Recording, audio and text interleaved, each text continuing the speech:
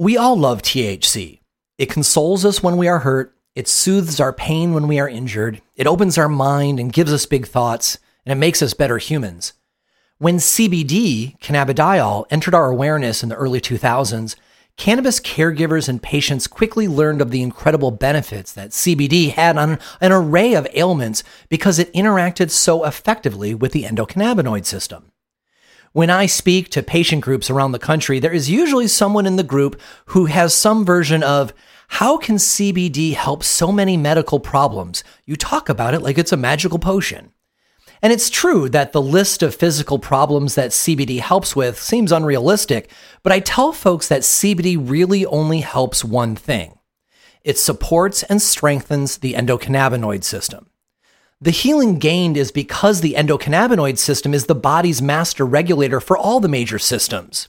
So, if you help the master regulator, you keep your body more in balance and lessen the impact of a wide range of ailments simply because you have gassed up the regulating mechanism and it can now do its job more effectively. With the popularity of CBD, new research is now just beginning into several other novel cannabinoids, including CBG, cannabigerol.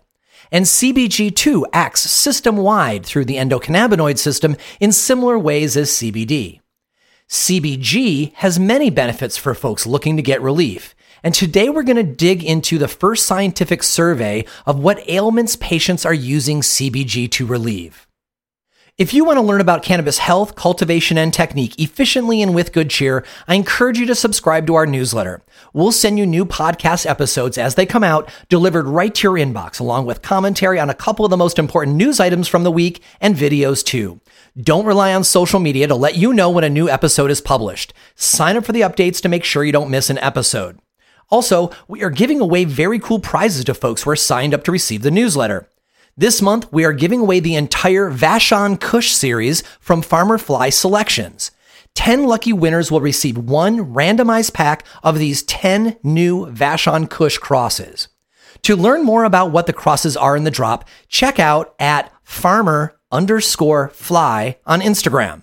There's nothing else you need to do to win except receive the newsletter. So go to shapingfire.com to sign up for the newsletter and be entered into this month's and all future newsletter prize drawings. You are listening to Shaping Fire, and I am your host, Shango Los. My guest today is Dr. Ethan Russo. Dr. Ethan Russo is a board-certified neurologist and former senior medical advisor to GW Pharmaceuticals. He served as study physician to GW Pharmaceuticals for 3 phase 3 clinical trials of Sativex. He has held faculty appointments in pharmaceutical sciences at the University of Montana, in medicine at the University of Washington, and as visiting professor at the Chinese Academy of Sciences. He has been president of the International Cannabinoid Research Society and is former chairman of the International Association for Cannabinoid Medicine. In 1995, he pursued a 3-month sabbatical doing ethnobotanical research with indigenous people in Peru. He is author of several books of cannabis medicine and has published over 30 articles in neurology, pain management, cannabis, and ethnobotany. Dr. Russo has joined us before on Shaping Fire. Episode 22 on treating traumatic brain injury with cannabis and mushrooms, and episodes 11 and 27 about his famous research papers on cannabinoids and terpenoids. Episode number 67 about treating migraines with mushrooms and cannabis. Recently on episode 80 to talk about his new paper on cannabis hyperemesis syndrome, and of course, the 10-part video series Shaping Fire Sessions on the Shaping Fire YouTube channel. Today, we offer Dr. Russo's very first public interview on the results of his groundbreaking paper out this week titled Survey of Patients Employing Cannabigerol Predominant Cannabis Preparations, Perceived Medical Effects, Adverse Events, and Withdrawal Symptoms. Welcome to the show, Ethan. Good to be back. Right on. So we're going to talk mostly about this new comprehensive survey that you and your co-authors have published. But before we do that, let's spend the first set in talking specifically about CBG so that everybody understands a little more significantly the impact of the survey when we get to it. So, while CBG is only really getting popular now, when did we first discover and isolate cannabigerol and knew that it existed?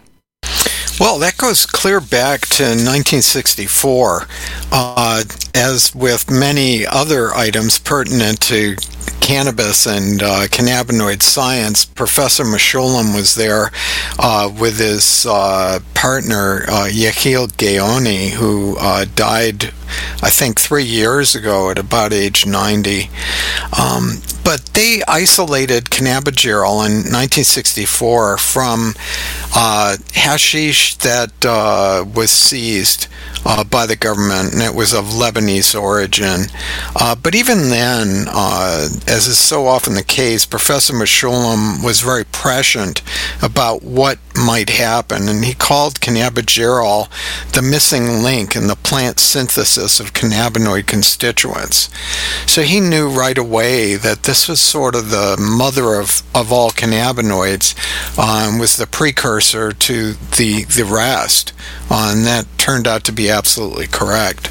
So what is the reason that he determined it was the mother of cannabinoids? Well, in looking at the chemistry, it seemed that other things would be derived from it, and I imagine that this was based on the structure, but certainly, I don't know how he did it, but he turned out to be right, as in so many things. So it was discovered. Dr. Mechoulam realizes that this is a significant discovery, and then all of a sudden they're like, there's this big period where there's not a lot of research. What do we attribute that to? Is that directly related to prohibition, or was like nobody really interested? Well, combination of a couple of things. First was prohibition. By this time, cannabis was already illegal most places, and then more formally so with the Single Convention Treaty, which followed a few years later. But the main reason was all the bandwidth was taken up by THC. And because in initial studies, which took place in 1969, they started giving cannabigerol to dogs, monkeys, mice, and rats, and didn't see any really overt behavioral changes, and so it just didn't get any attention until much later. So back in the days like that, they would have been giving them CBG isolate, correct? And not in the company of other cannabinoids? Yeah, very likely. Of course, there'd be small amounts that might be present if someone were using hashish or other forms of cannabis, but one of the quirks, and this could be another reason that it wasn't studied so much, normally CBG doesn't accumulate much in cannabis plants. It sort of is a high throughput stop on the way to the other cannabinoids. In other words, as soon as it's made, most frequently the plant goes on to THC or CBD. But now with selective breeding, that situation is changing, and we'll get to that more later, I'm sure. For sure we are. And what do you mean high throughput stoppage, I think is how you put it? Well, so there are enzymes that result in the production of cannabigerol, or actually cannabigerolic acid, which is what the plant makes before decarboxylation, the loss of CO2 molecule. But again, normally it doesn't stop there. There are more enzymes that will lead to production of THC and CBD. And so in most cannabis samples, when they're analyzed, you see either no CBG or very small amounts, well under 1%. So one of the things that we know about, the variety of cannabinoids that have been researched is that they work on different receptors in different ways, which kind of suggests what they might be used for. What are the different actions and receptors that CBG acts on? And is it similar to any of the other cannabinoids? No, it's really distinct. I mean, there are some some overlaps in terms of the things that it seems to be good for, which we'll talk about later. But straight out of the chute, it's important to mention that CBG does not seem to work directly on the cannabinoid receptors, at least not CB1 and CB2, which are normally associated with THC. So it's true to say that it is not intoxicating or doesn't produce a high the way that THC does. And again, early on that led to less interest. Now I think it leads to more interest because of all the benefits it can have therapeutically without the possible downside of intoxication, because being high, as you know, is considered a side effect according to the FDA. But to answer your question, it does work on adrenoreceptors, alpha-2 adrenoreceptors, and this may have something to do with its effects on pain.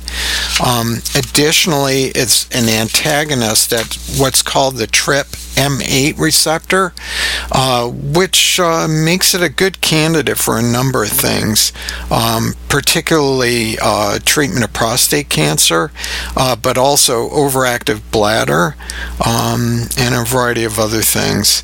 And then there are lots of other activities where all of it hasn't been worked out. Again, its activity at CB1 and CB2 is much, much less than THC.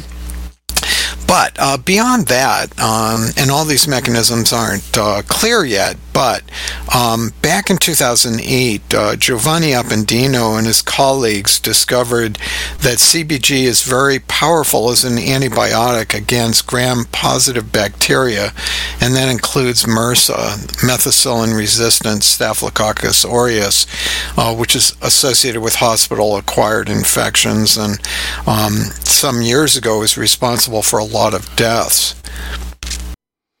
So as far as the excuse me, as far as the fact that we haven't really had consistent access to CBG until we've developed these more CBG dominant plants, most folks that I talk to kind of generally have the belief that land races had wide-ranging varieties of cannabinoids until they became heavily bred for the THC market, and it is that breeding for THC that you mentioned that bred the CBG out because it was taking up space in the resin gland that could be holding THC instead.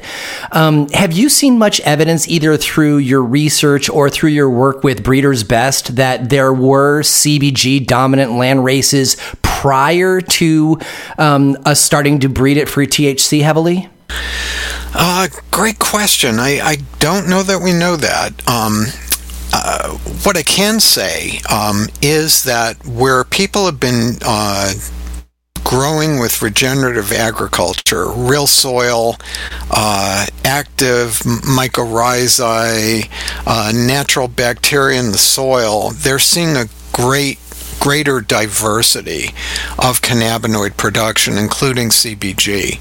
So in other words, chemovars, chemical varieties that previously were primarily THC or CBD, seem to be expressing more different cannabinoids, including CBG, when they're grown in this fashion. So the premise of your question is a real possibility. Part of the problem is we don't know, didn't have great analytical capabilities going back to the early 70s when there were more land races available. And as I'm sure you're aware, a lot of those have been supplanted by seeds from California and the Netherlands. And so it's getting harder to find some of the old land races. But that's a great topic for future research, something I'd like to be able to answer better in the future. Yeah, it is disappointing that so many of those original landrace populations have been infected by worked over lines from the West. I do hope that people put more effort into saving those land races. And as a side note, I find that very interesting too, that you're finding the expression of CBG and the other various cannabinoids is more prevalent in living soil. And from the other episodes we've done, that would make sense too, right? If the plant has got a wider relationship with the soil and the plant is sharing exudates with the microbe life in the rhizosphere, allowing a wider variety of life, thus feeding the plant from below all those delightful excretions in the living soil, it would make sense that the plant has got more raw material to express itself more wildly, which is, why plants that are grown in soil have got a wider terpene profile than otherwise. That's really interesting. So that it would make sense that folks who are growing intentionally for CBG would want to strongly consider soil. All right. That's interesting. Thank you for that. So CBG is often called a novel or minor cannabinoid, and in most cases that seems to be synonymous with not studied much, right? Do those words novel or minor cannabinoid have any relevance in science? Well, novel is a misnomer. Minor really refers to the fact that we usually don't see a lot of it. And again, that's a situation we'd like to change. I really think that CBG is the next big thing. And maybe in the future, we're not referring to it as a minor cannabinoid. Right. So there's a case to be made that really the words novel and minor are more of a layman's terms and not actually all that legit. All right. Novel to me just means, I hadn't heard of that one so much yet. But again, a situation that we need to change. Yeah, exactly. So I was surprised to read in your paper that CBG actually often occurs, or maybe not often, but occurs elsewhere in nature other than in cannabis. Would you please teach us a bit about that? Yeah, not widely. Clear back in 1979, there was an article that was published in German from a German group, and they were looking at so-called South African daisy, Helichrysum umbraculagirum, and they found small amounts of both cannabigerolic acid and cannabigerol in the plant, and it was mainly an analytical article. But when you really dig, it gets interesting, because this plant and related species in the genus were sometimes smoked by indigenous people in South Africa. There's not a lot of detail about the effects, but presumably there was some psychoactive effect. And, Europeans would often look at this and claim that these things were smoked as a tobacco substitute. In other words, when people didn't have tobacco to smoke, they'd smoke these other things. But I think that's culturally myopic, let's say. I think that my suspicion is that it had an anti-anxiety effect, and that's why it was being smoked, and we've got some evidence for that now. But the amounts were small. This was an article that I knew of and actually paid to have it translated into English because I'm not a German reader.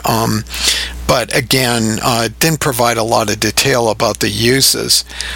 Subsequently, my colleague Mark Lewis looked at some plants that we germinated. It was very hard to get seeds, but he really found only tiny amounts, and it's unlikely, without a tremendous amount of selective breeding, that you could get significant concentrations of these molecules from that species. It makes a lot more sense to selectively breed cannabis, where we can do a lot better these days in cannabigerol production. So in the second set, we're going to talk more about what people are reporting in the modern day as human users of cannabis. But before your survey, the largest survey of users that has occurred, looking backwards, we were looking at animal studies primarily, and there were some suspicions of what we were going to find the positive uses of it are. So would you do a review of what we were suspecting when we headed towards studying human use because of what we've learned from the animal studies? Yeah, again, so the early studies, they just didn't see a lot of overt behavioral changes. But then there was some work showing benefit on pain reduction. There were studies that showed decreasing of the intraocular pressure, much as THC can do. There were effects to reduce reddening that were associated with inflammation. More interesting were some cytotoxic effects, in other words, effects against cancer. And that was true in what's called epithelioid carcinoma, and then again in prostate cancer and breast cancer. There was also a prominent response. There was some rodent work done showing an antidepressant effect. There was a reduction of cells called keratinocytes that are present excessively in psoriasis, so that indicated possible use there. And let's see, what else?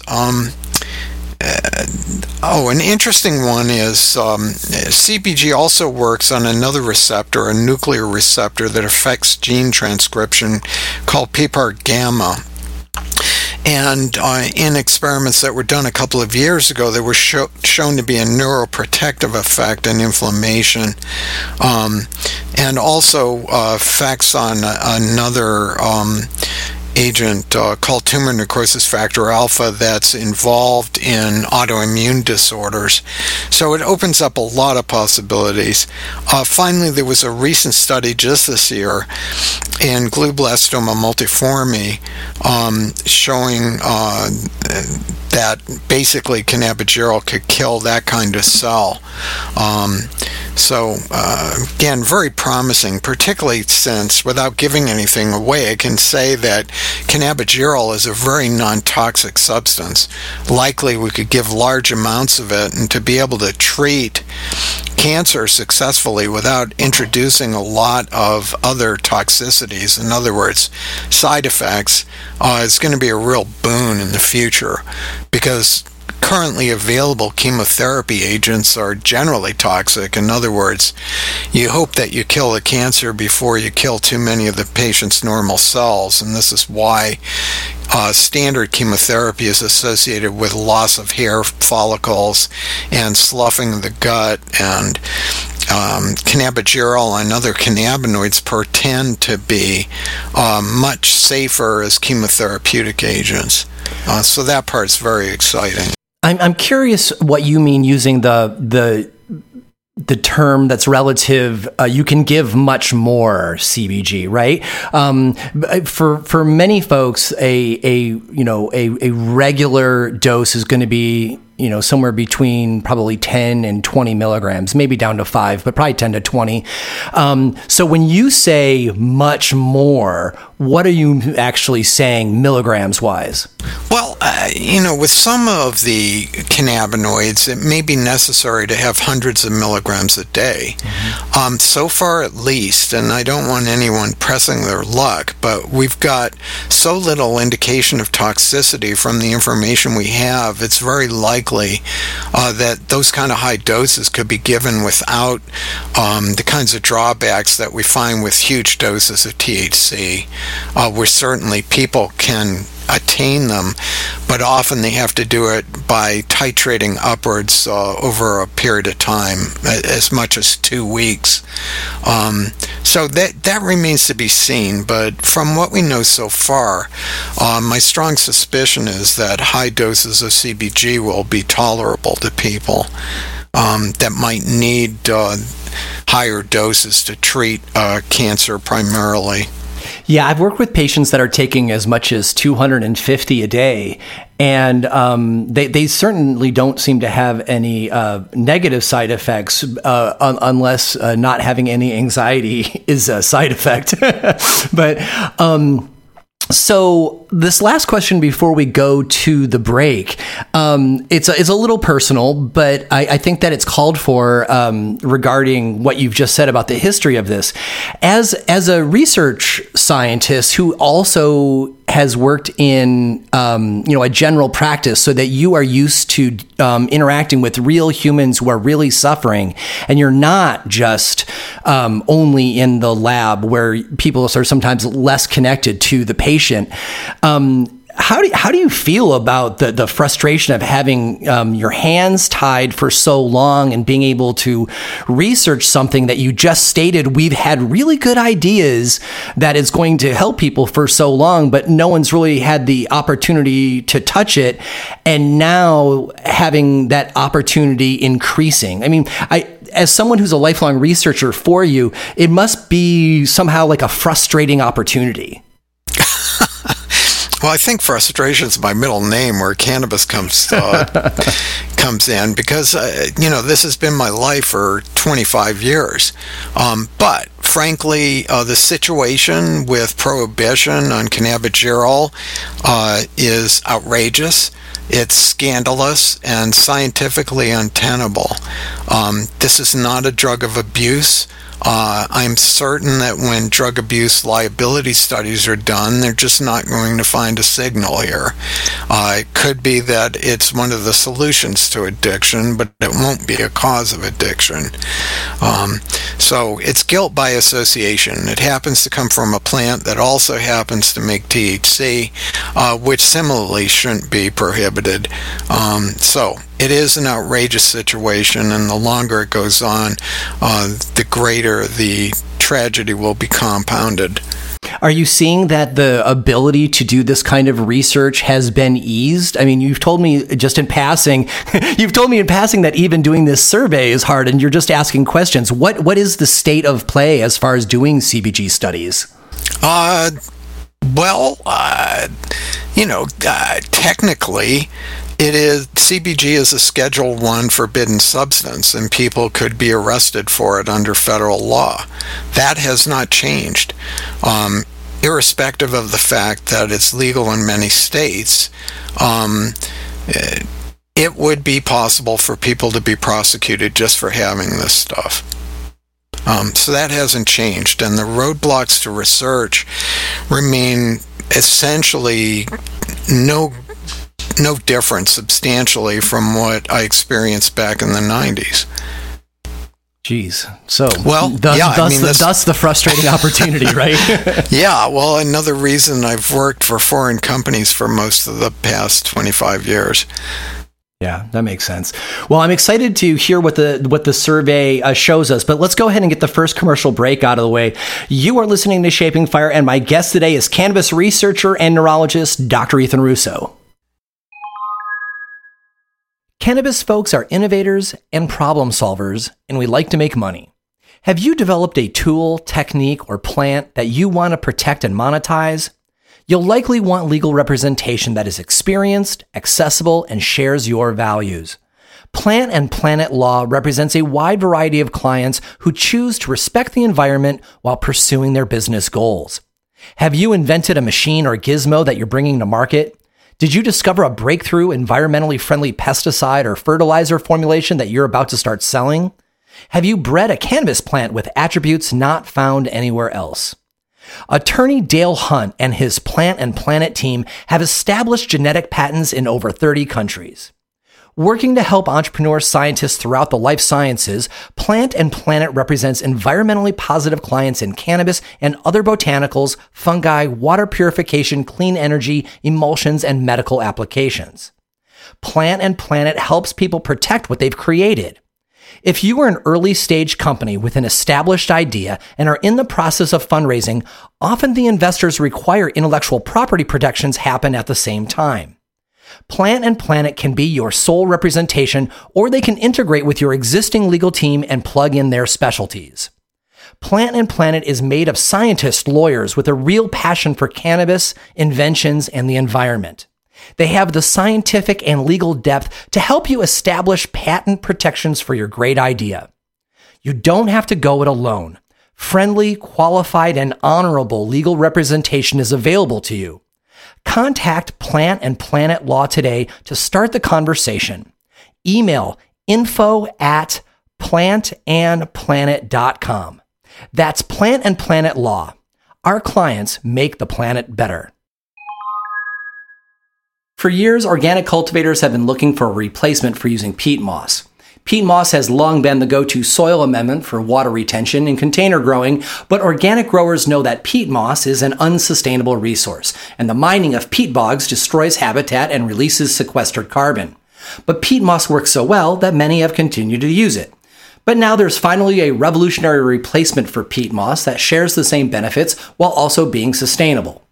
Pit moss sounds and acts like peat moss, but instead of being mined from fragile ecosystems, it actually is made from upcycled organic paper and tree bark. Pit moss is excellent at retaining water in your substrate and creating air pockets and tiny living environments for microbes. Pit moss instantly increases aeration, nutrient absorption, and water conservation too. Carefully and locally sourced, pit moss is the result of decades-long research into the use of recycled paper fibers. Pit moss has the fluffy nature of peat moss and handles exactly the same. And like peat moss, pit moss is inert, so it won't change your pH. Available in a range of preparations, including a nutrient-enhanced blend, a coco coir blend, and also as an organic soil conditioner with no added nutrients. Pit moss is also available as an animal bedding. So go to pitmoss.com now to learn more. That's PITTMOSS.com. Growing healthier, more sustainable plants. Pit moss. One of the reasons why no-till cannabis growing is so valued by farmers is because the mycelium networks in the soil remain established from year to year. And we know these fungal networks are essential because they are the nutrient superhighways that extend far and wide in the substrate to feed your plants. The trouble with growing in new living soils or blended cocoa substrates is that it takes most of the plant's life just to create these mycelium highways. Dynamyco endomycorrhizal fungi inoculant reduces that time and gets your plant eating a wider array of nutrients faster. And it's 3 times the concentration of the other popular brand in the US at 900 propagules per gram of 2 fungal species selected specifically for cannabis cultivation.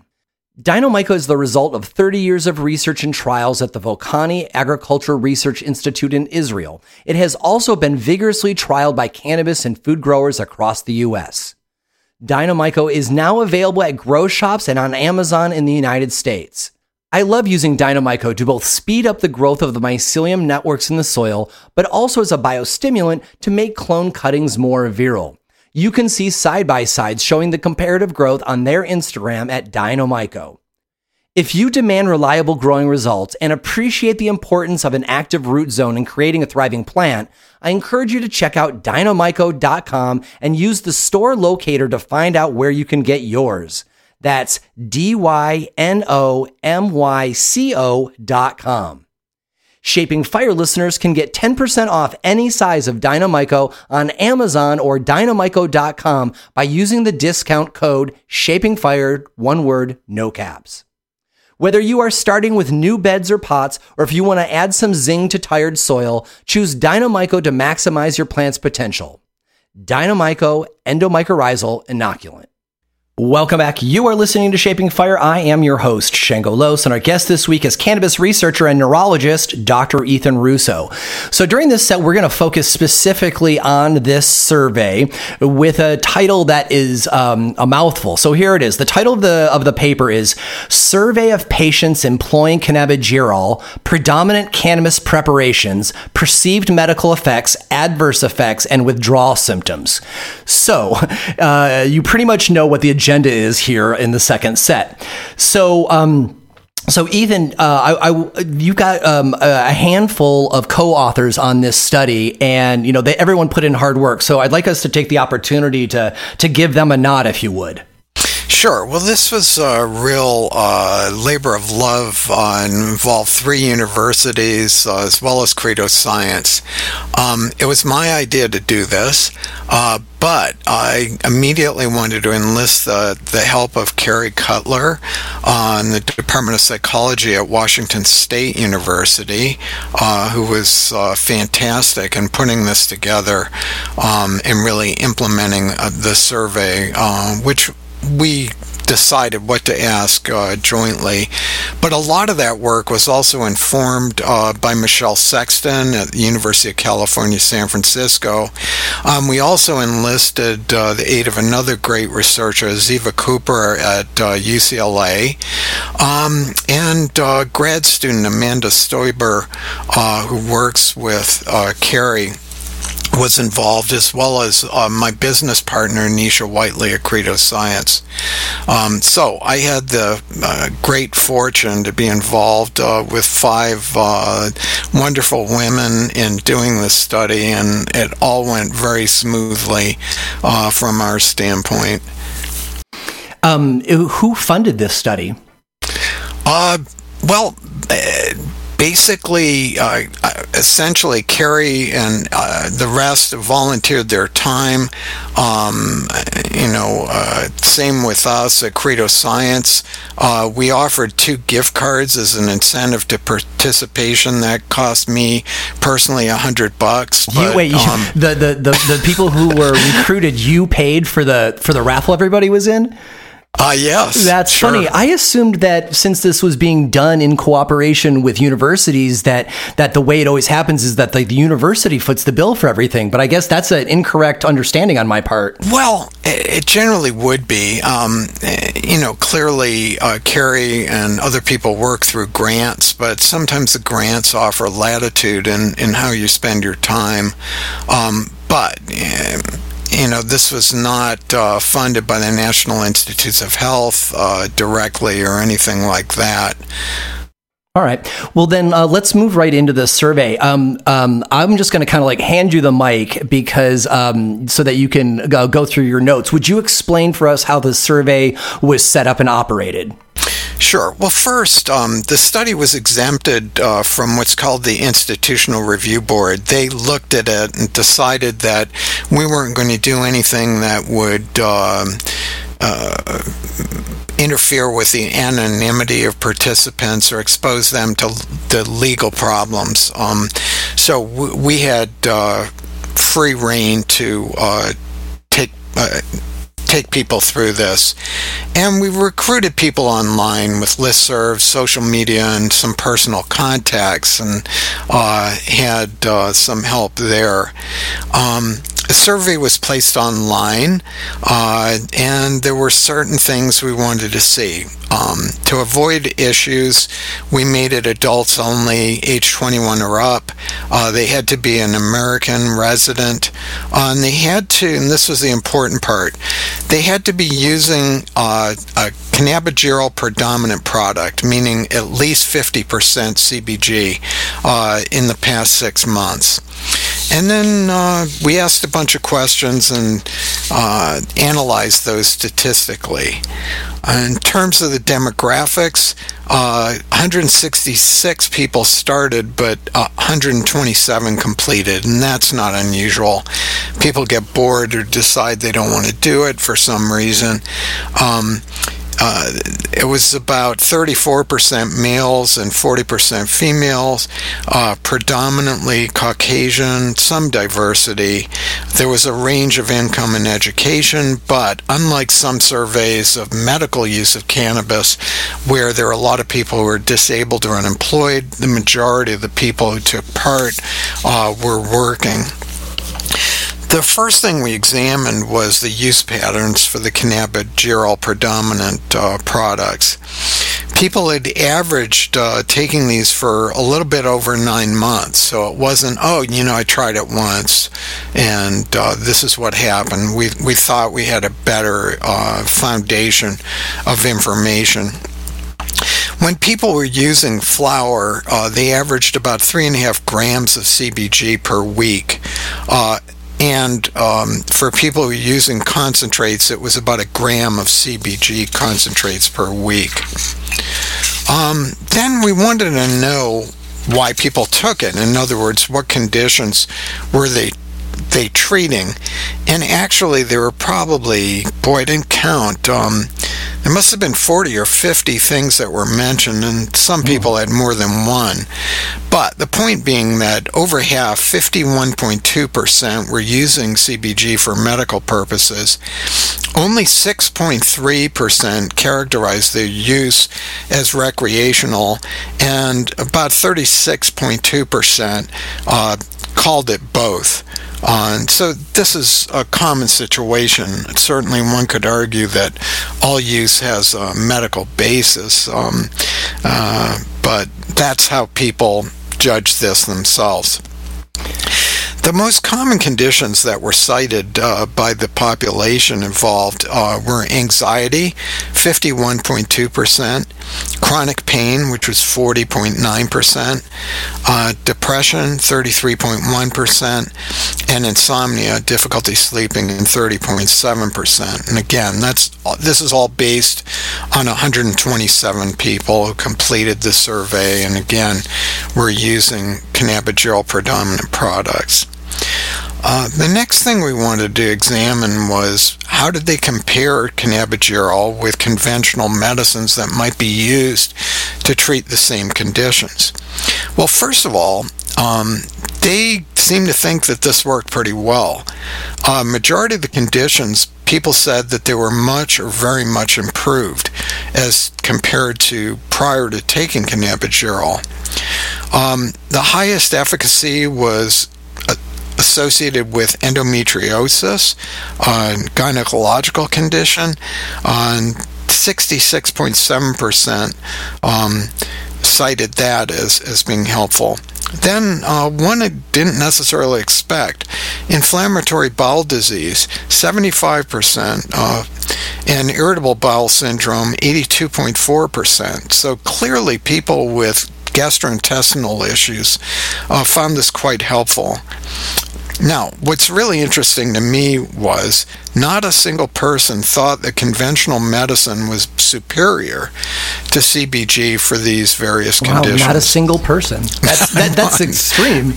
Yeah, it really makes you wonder. And I'm sure that some people probably think, again, it's a psychoactive effect. They're high, but they weren't high. So it's not the usual disclaimer that you sometimes hear about in relation to THC. They're high and they don't care about their condition anymore. So that's clearly just not the case. Another measure of efficacy of a medicine is, what does it allow you to stop? In other words, were people discontinuing conventional medicines? There were a significant number of people who discontinued conventional medicine because of their use of CBG. This is particularly true for antidepressant meds, the non-opioid analgesics, so that would include things like non-steroidal anti-inflammatories, and also protein pump inhibitors. So they'd be used by people who had ulcers or that kind of problem. So again, we've got the gut. Seemingly a lot of affinity there for that kind of problem. We're, again, one of the main reasons we did this is finding out what it's good for. And frankly, we wanted to establish this because I expect that CBG and CBG predominant products eventually are going to be going into clinical trials, and we have to establish a pattern, number one, of what's it good for, and number two, is it safe? And certainly that was one of the primary reasons we wanted to do this survey, to lay a foundation for future, more in-depth randomized controlled trials. That's an interesting idea, especially with how you described the legal environment for trying to do this sort of research, that if I understand you correctly, you kind of had to do this study first so that you can now go back to the well and do a more complex, deeper study, because without this study, you would not be able to get a heavier duty study even approved. Yeah, certainly true. So I can relate a story. Believe it or not, it was not that many years ago that my colleague, Donald Abrams, wanted to do a study looking at inhaled cannabidiol, CBD. And the first reaction from the FDA was, well, we don't have a record of human use in this fashion, which really wasn't true. CBD had been extensively investigated as part of Sativex and Nabiximols in clinical trials, and we knew all we needed to know about its safety for humans. But basically, he had to put together information showing that CBD was extensively available in California and elsewhere, and that hundreds of thousands of people were using it with no major problems, and then he was able to proceed with the research. Well, you have to look at these things and wonder what's going to happen the next round with the next new quote-unquote cannabinoid, and I really anticipated that there would be pushback about proposed CBG studies. Normally, say a drug's really new, a new chemical entity, something you synthesize in the lab. The normal procedure is to test it in animals and do advanced toxicology studies where huge amounts are given to rats and or dogs, and then if there are no major problems, you get to give it to people. Well, this is cannabis. Again, the amounts of CBG in the past were probably low, but again, we wanted to establish a pattern of use by humans without apparent problems, so that we hopefully will not face the same kind of resistance. Did you have a difficulty finding, the 166 people who started, but then like the 127 that finished?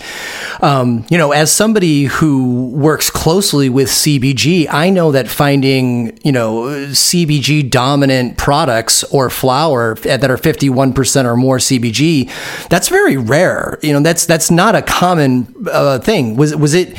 What did you find as far as like being able to recruit people who had access to that? Was that a challenge? Well, most of the people came from the Northwest. This has really been the area in the world where there's been the most intensive cultivation of CBG predominant varieties and the greatest interest in its therapeutic use. It didn't take us forever to do this. I think it was just a few months. So I was quite gratified with that. And the other thing was we had very good contacts on trying to do this. Among others, we sent this to our colleagues that see the greatest number of patients for cannabis recommendations, and a lot of them are accessing CBG predominant products, and it came together nicely. It's interesting that you mentioned that it's prevalent most in the Pacific Northwest, or for the interest. Was there anything that came up in the research that give you anything to attribute that for? I mean, my only bet would be because the Crawford brothers are in Oregon, and that's my best bet. Well, they've been the prime movers for sure, but there are other breeders that have independently bred CBG predominant varieties, and interest has increased. But yeah, we in the Northwest are really at the center of interest in this compound. Interesting. So I asked this question not as an indictment, simply as a neutral question. But how should we weigh the scientific validity of self-reporting in this case, right? I don't know a lot about conducting scientific research, but self-reporting sounds like something that should be at least considered for accuracy. But I know it counts as actual science. So how can we think about that? Well, in the hierarchy of medical proof, a survey doesn't get a lot of credence. However, in this instance, we had good numbers. We had specificity with, again, not the idea that 1% CBG was present. These were CBG predominant products being used. Additionally, we saw consistency in the results. And, it would be different if this were something that people took because they liked it. In other words, where people could claim that, well, people use regular cannabis because they like THC and like being high. That just wasn't the case here. Also, we had consistency in the side effects. We've talked about the good. We need to include the bad, such as it was. But as it turned out, there wasn't a lot to say. 44% of people in the survey reported no adverse events. In other words, no significant side effects. Most common were things that might have been due to THC that was in some of the preparations. So dry mouth, sleepiness, increased appetite, and dry eyes, all of which could have been THC induced. Interestingly, although we were asking about adverse events, 10% reported of other side benefits. But when we look at the list, it's not an extensive list.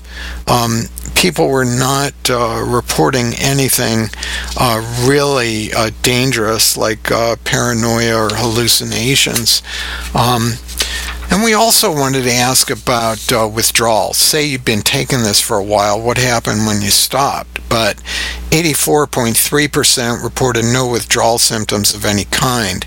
There were very, very few who reported sleep difficulties when they quit, as compared to non-CBG predominant cannabis, in other words, garden variety cannabis.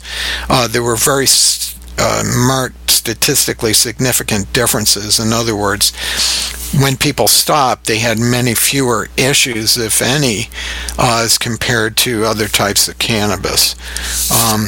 So it's clear, again, this isn't addictive. It's not getting people high. It's not producing significant withdrawal. I have got a quick question about the definition of withdrawal. I'm a regular CBG user, and it does a wonderful job decreasing my anxiety and softening my ADHD. However, when I haven't had it for a few days, some of the sharper edges of those aspects of me come out, and so it's not that I'm having withdrawal symptoms from the supplement. It's because without the supplement, my brain's a lot clankier, right? What's a definitional difference between withdrawal and just missing the cannabis? Yeah. Well, you've asked the exactly right question. There's a difference between withdrawal and a recrudescence, a reappearance of symptoms that were present before. So withdrawal would be more the idea of something's worse than it was before, or something that wasn't there at all before. Withdrawal and other drugs, would also lead to craving.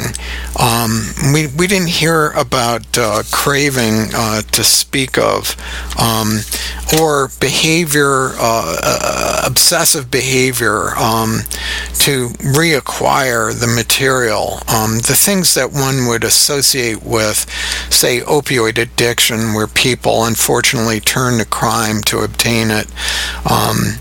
Nothing like that. and no pink elephants or things we associate with alcohol, no DTs, etc.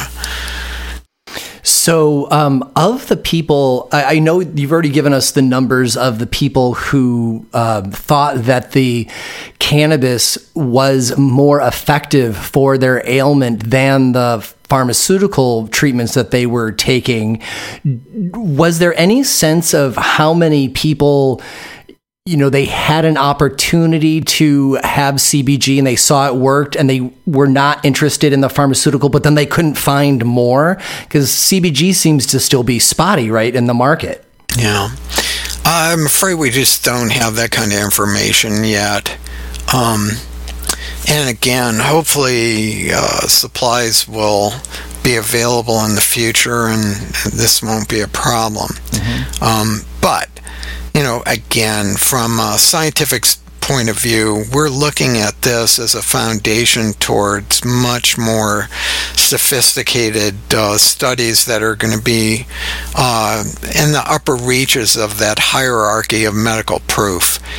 Basically, anything short of a randomized controlled trial with comparative placebo is not given a lot of credence by physicians or the Food and Drug Administration.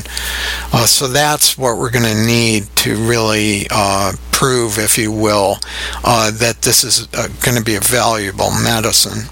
Well, that's a beautiful transition, Ethan. Thank you. Because during the third set, we're going to talk about looking forward for the future of CBG and how best we folks can use it. So let's go ahead and take our second short break and be right back. You are listening to Shaping Fire, and my guest today is cannabis researcher and neurologist, Dr. Ethan Russo. As cannabis regulations become more demanding and consumers become more educated, it is increasingly important to avoid the use of chemical pesticides when cultivating cannabis. Beneficial insects have been used for decades by the greenhouse vegetable and ornamental plant industry, and today many cannabis cultivators are moving from sprays and chemicals to beneficial insects. Koppert Biological Systems has the beneficial insects, mites, and nematodes, microbials, sticky cards, and air distribution units you need to partner with nature to defend your garden.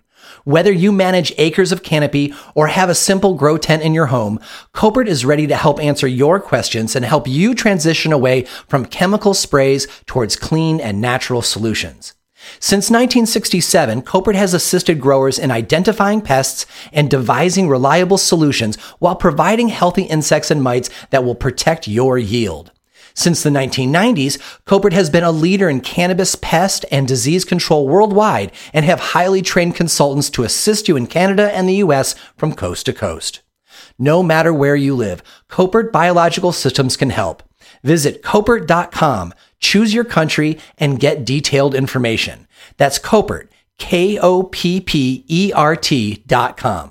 For the most up-to-date cannabis-related biological control information, you can also check out their Instagram, @Koppert Canada. You know getting away from pesticides is good for health and good for business, and Koppert is ready to help. Visit Koppert.com today. For 20 years, Humboldt Seed Company has been family-owned and providing reliable, high-yielding seeds originating in Northern California. While the current trend is to slap one super male into a line of hype strains, Humboldt Seed Company continues to breed with precision and care by doing large sifts and back crosses to emphasize the absolute best traits that a line has to offer. This kind of breeding takes time, talent, and space to work. No matter what kind of aroma you are particularly into, Humboldt Seed will likely have something you'll love. If you love fruit, you can choose from banana, mango, apricot, papaya, blueberry, blood orange, melon, and lemons across their various strains. They have all gas, glue, and classic sour diesel lines as well. Of course, there are the heritage California strains like OG Kush, Jack Herer, and Headband, and their award-winning blueberry muffin is one that delights just about everybody's palate, especially when concentrated. Humboldt Seed Company is proud to bring to market the infamous Freak Show Cultivar 2, which has a great THC high, but looks so much like a fern that some folks can't even identify it as cannabis. It's a plant that really needs to be seen to be believed. If you're looking for well-balanced CBD seeds, Humboldt Seed Company can turn you on to CBD strains that actually have flavor, like the dill and pepper terpenes of Willie G's Lebanese landrace. Whether you are looking for regular, feminized, or autoflowers, Humboldt Seed Company has the gear to make this your best growing cycle ever. Visit HumboldtSeedCompany.com today to check out their line of vigorous genetics, download their catalog, and find out where you can pick them up. You can also check out their Instagram at The Humboldt Seed Company to check out their gorgeous flowers and the extraordinary freak show plant. Humboldt Seed Company. Let them know Shango sent you. With the National Hemp Program in flux due to stringent THC testing requirements, brothers Seth and Eric Crawford continue to release seeds to hemp farmers that will be legal, no matter how you grow them or when you test them. These new varieties from Oregon CBD Seeds have substantial amounts of CBDV, CBGV, CBCV, and THCV, while always staying below the 0.3% THC limit and guaranteeing compliant crops for farmers every time. Also, these new varieties cannot be pollinated by your neighbor's uncontrolled pollen or a rogue male in your own crop either. Oregon CBD Seeds are non-GMO certified too. Oregon CBD Seeds was founded and funded in 2015 by Seth and Eric, maxing out their personal credit cards without outside investment. They continue to refuse outside investment that would change their company culture. Oregon CBD grows tons of fresh food on their research farms for local food banks. Literally tons of food. They also give away tens of thousands of pounds of R&D flower to patients. As their company began to succeed, Seth and Eric started donating money to the cannabis medicine and hemp fiber cause too, by giving millions of dollars to Oregon State University in order to establish the world's leading cannabis genomics research program. And they treat their employees right. Oregon CBD pays for full health and dental coverage for their employees, a 401k program, and their minimum starting wage is $20 an hour. Plus, everyone shares food from the farms. Seth has been on Shaping Fire a few times to talk about novel cannabinoids. You can check out episodes 25 and 37 on CBD cultivars and the hemp market, episode 66 on triploid cannabis genetics, and the very first Shaping Fire Live, episode 47, with Seth and soil expert Jeff Lowenfels talking about autoflowers.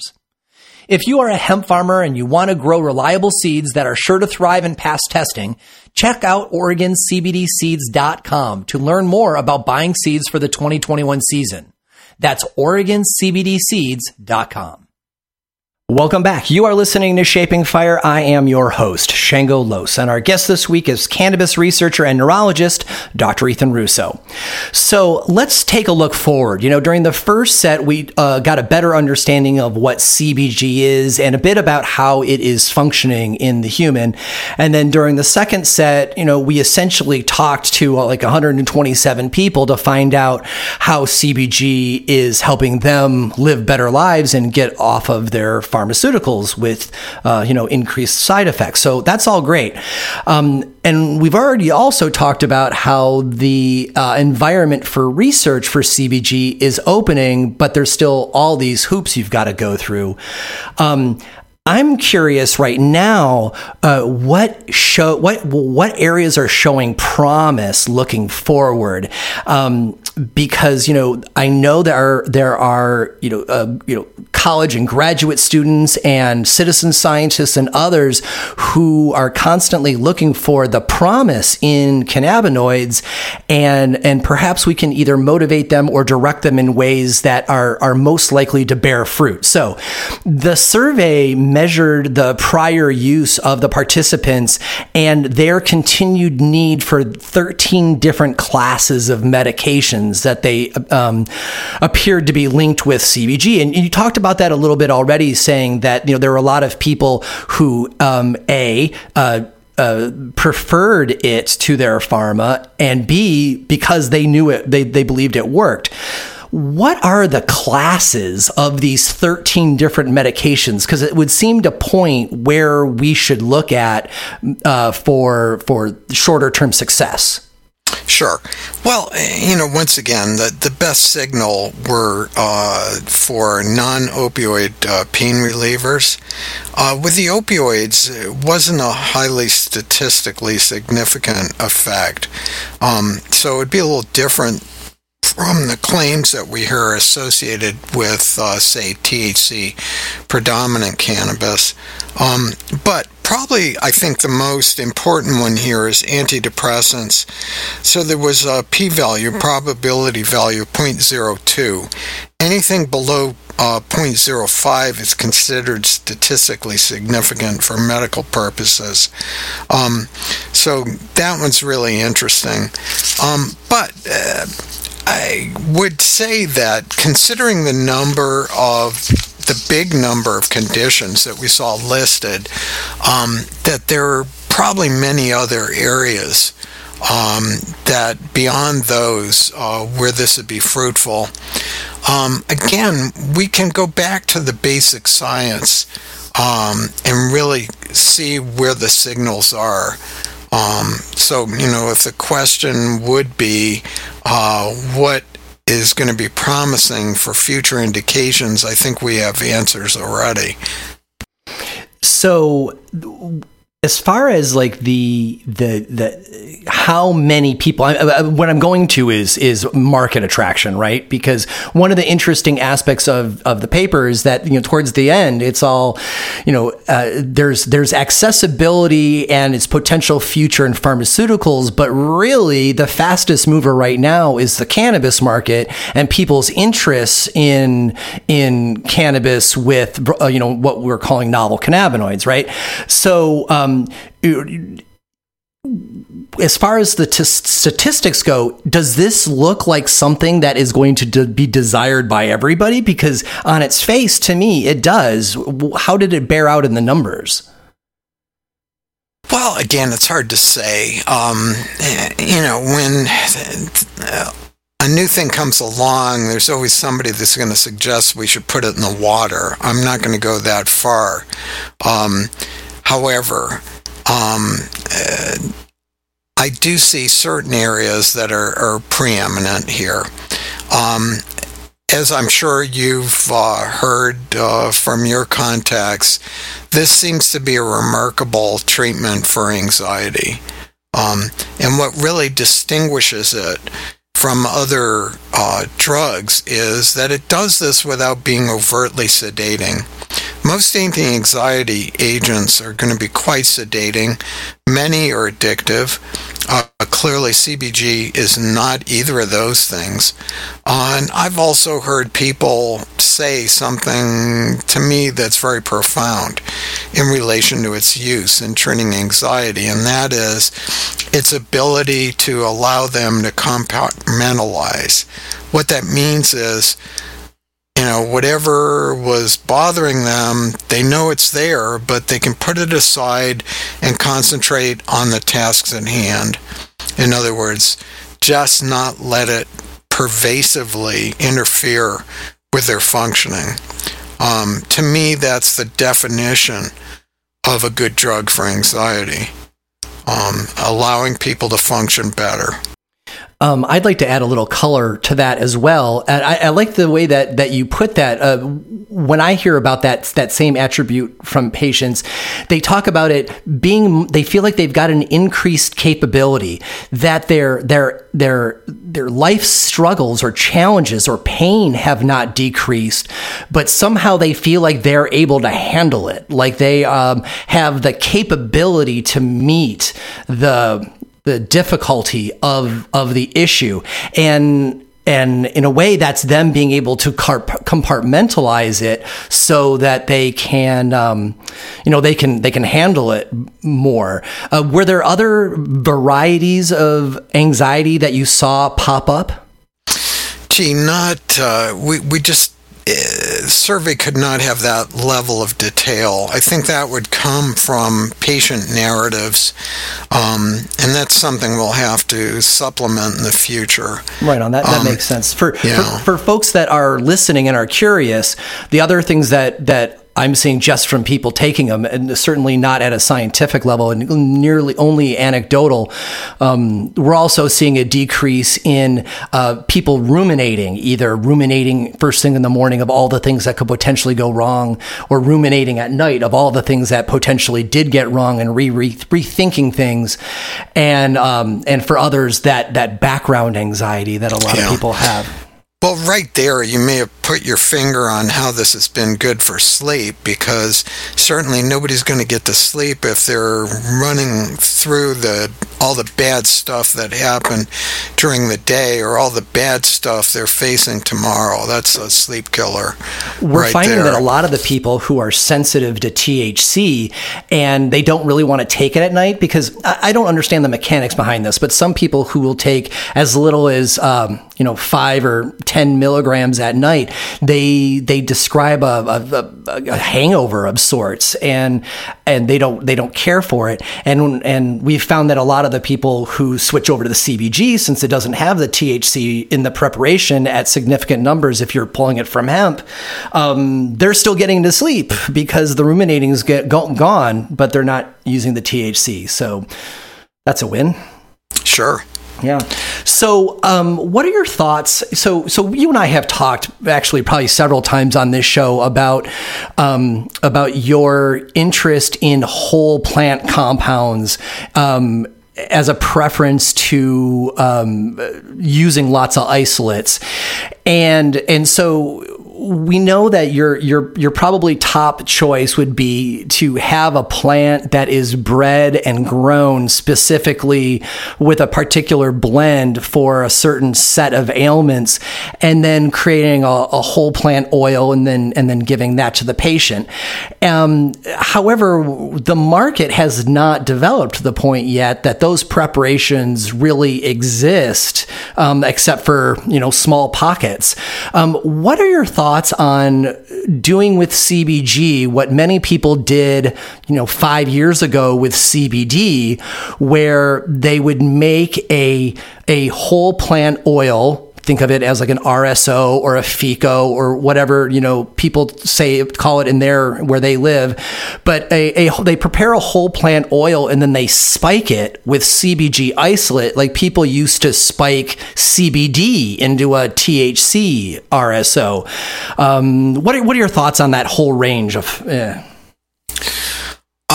Well, certainly it's a legitimate approach to treating a disorder. We know that CBD also has anti-anxiety properties. The difference being that the doses required for CBD are a lot higher than with CBG. It remains to be seen, but it's a good bet that the combination is going to be more effective. And then there'd be other components, particularly terpenoids, that can contribute here. So certainly the possibilities for experimentation are great.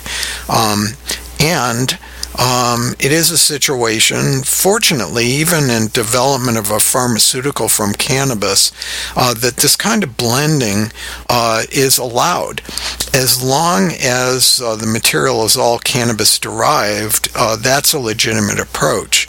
And we know this already because, in fact, Sativex or nabiximols, which is approved in 30 countries, is actually a blend of two different chemovars, a THC predominant chemovar and a CBD predominant chemovar. So the same kind of approach could be used with a CBG predominant chemovar in combination with something else to give the blend that we wish.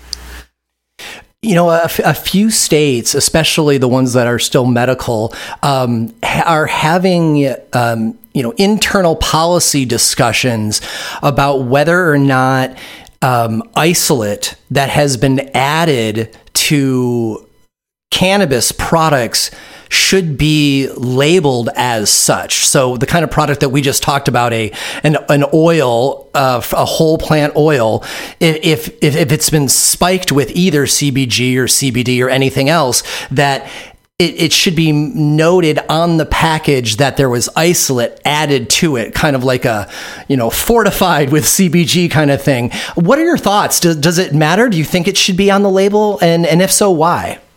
Yeah, I believe in truth in advertising. Unfortunately, the industry is not self-policed, and quality control isn't what it really needs to be. And I would always worry about how it was produced, whether it was pure, whether it actually was synthetic rather than derived from cannabis. So all of these things are germane. They're things that I think the consumer deserves to know. Well, that begs the question. I did a show a while back with Greg Gerdeman about synthetic cannabinoids. Both the creation of cannabinoids that we're familiar with, like THC and CBD, in a synthetic manner, but also the kind of synthetic cannabinoids that are used for testing and research in the lab and don't really have much use outside of the lab. But the way that you answered that question makes me super curious.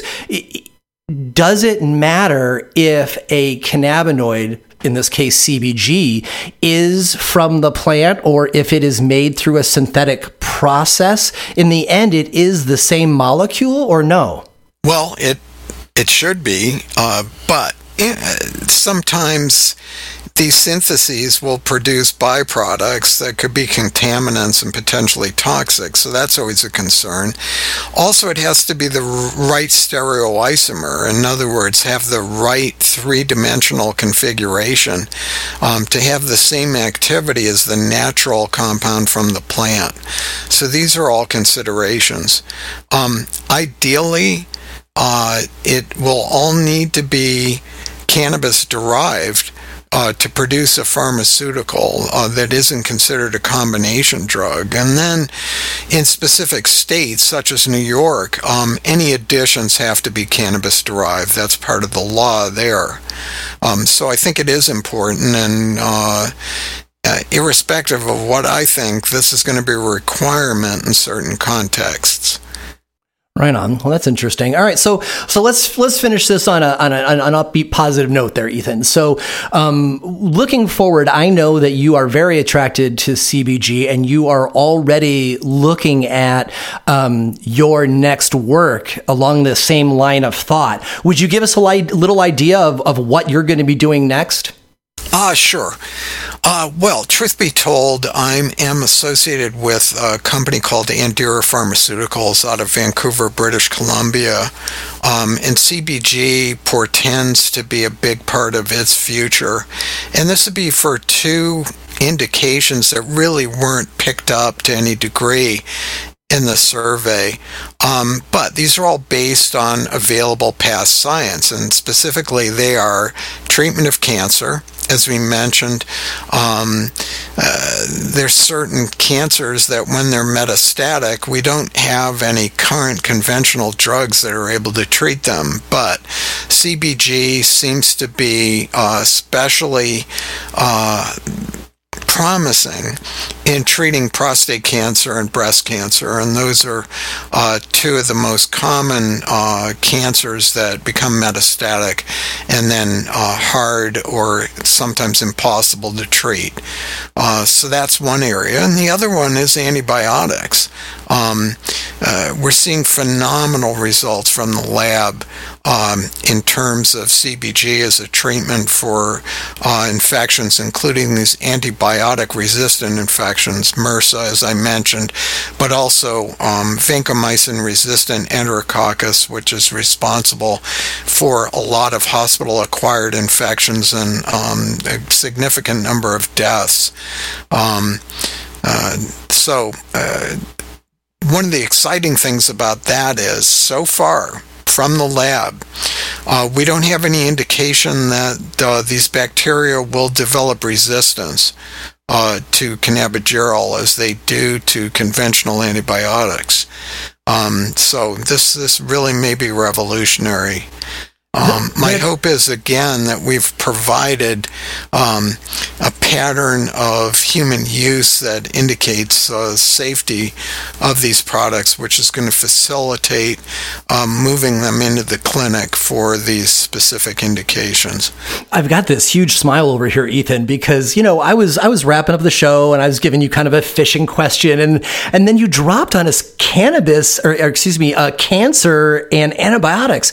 These are both huge applications that, because they weren't part of the purview of the study, I had not heard that they were happening because they're happening in private labs, like you said. That's very exciting. Is there any public research that's available? Like, as somebody who's interested in both CBG and doing support for cancer patients, are there any studies out there that, or of taking place that are going to come out where we can read more? Yeah, the study by Appendino on cannabigerol could be easily found on National Library of Medicine PubMed website.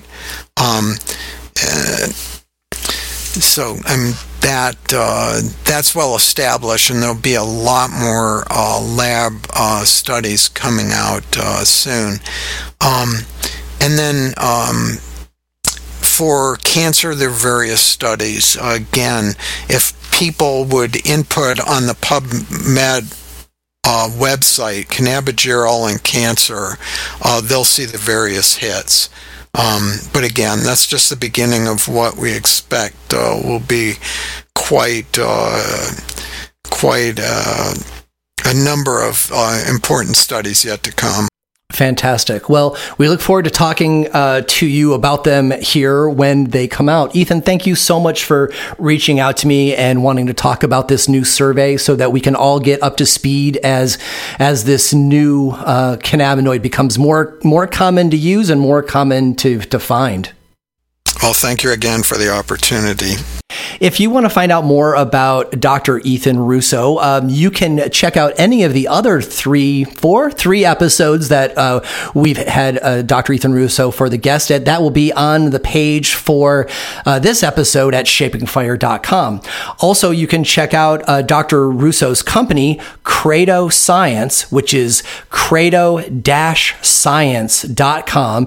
It's a company that is delving into some of the areas that Dr. Russo has found to be most attractive over his, over 25 years of studying the cannabis plant. And then finally, if you want to reach out to Dr. Russo yourself with a question or a comment, you can always reach him at ethanrusso@comcast.net. And if you do write to Ethan, just be aware that, he is still researching and he's still publishing, and it may take him a while to get back to you, but he does try to get back to everybody eventually. You can find more episodes of the Shaping Fire podcast and subscribe to the show at shapingfire.com and wherever you get your podcasts. If you enjoyed the show, we'd really appreciate it if you would leave a positive review of the podcast wherever you download. Your review will help others find the show so they can enjoy it too. On the Shaping Fire website, you can also subscribe to the newsletter for insights into the latest cannabis news, exclusive videos, and giveaways. On the Shaping Fire website, you will also find transcripts of today's podcast as well. Be sure to follow on Instagram for all original content not found on the podcast. That's at Shaping Fire and at Shango Los on Instagram.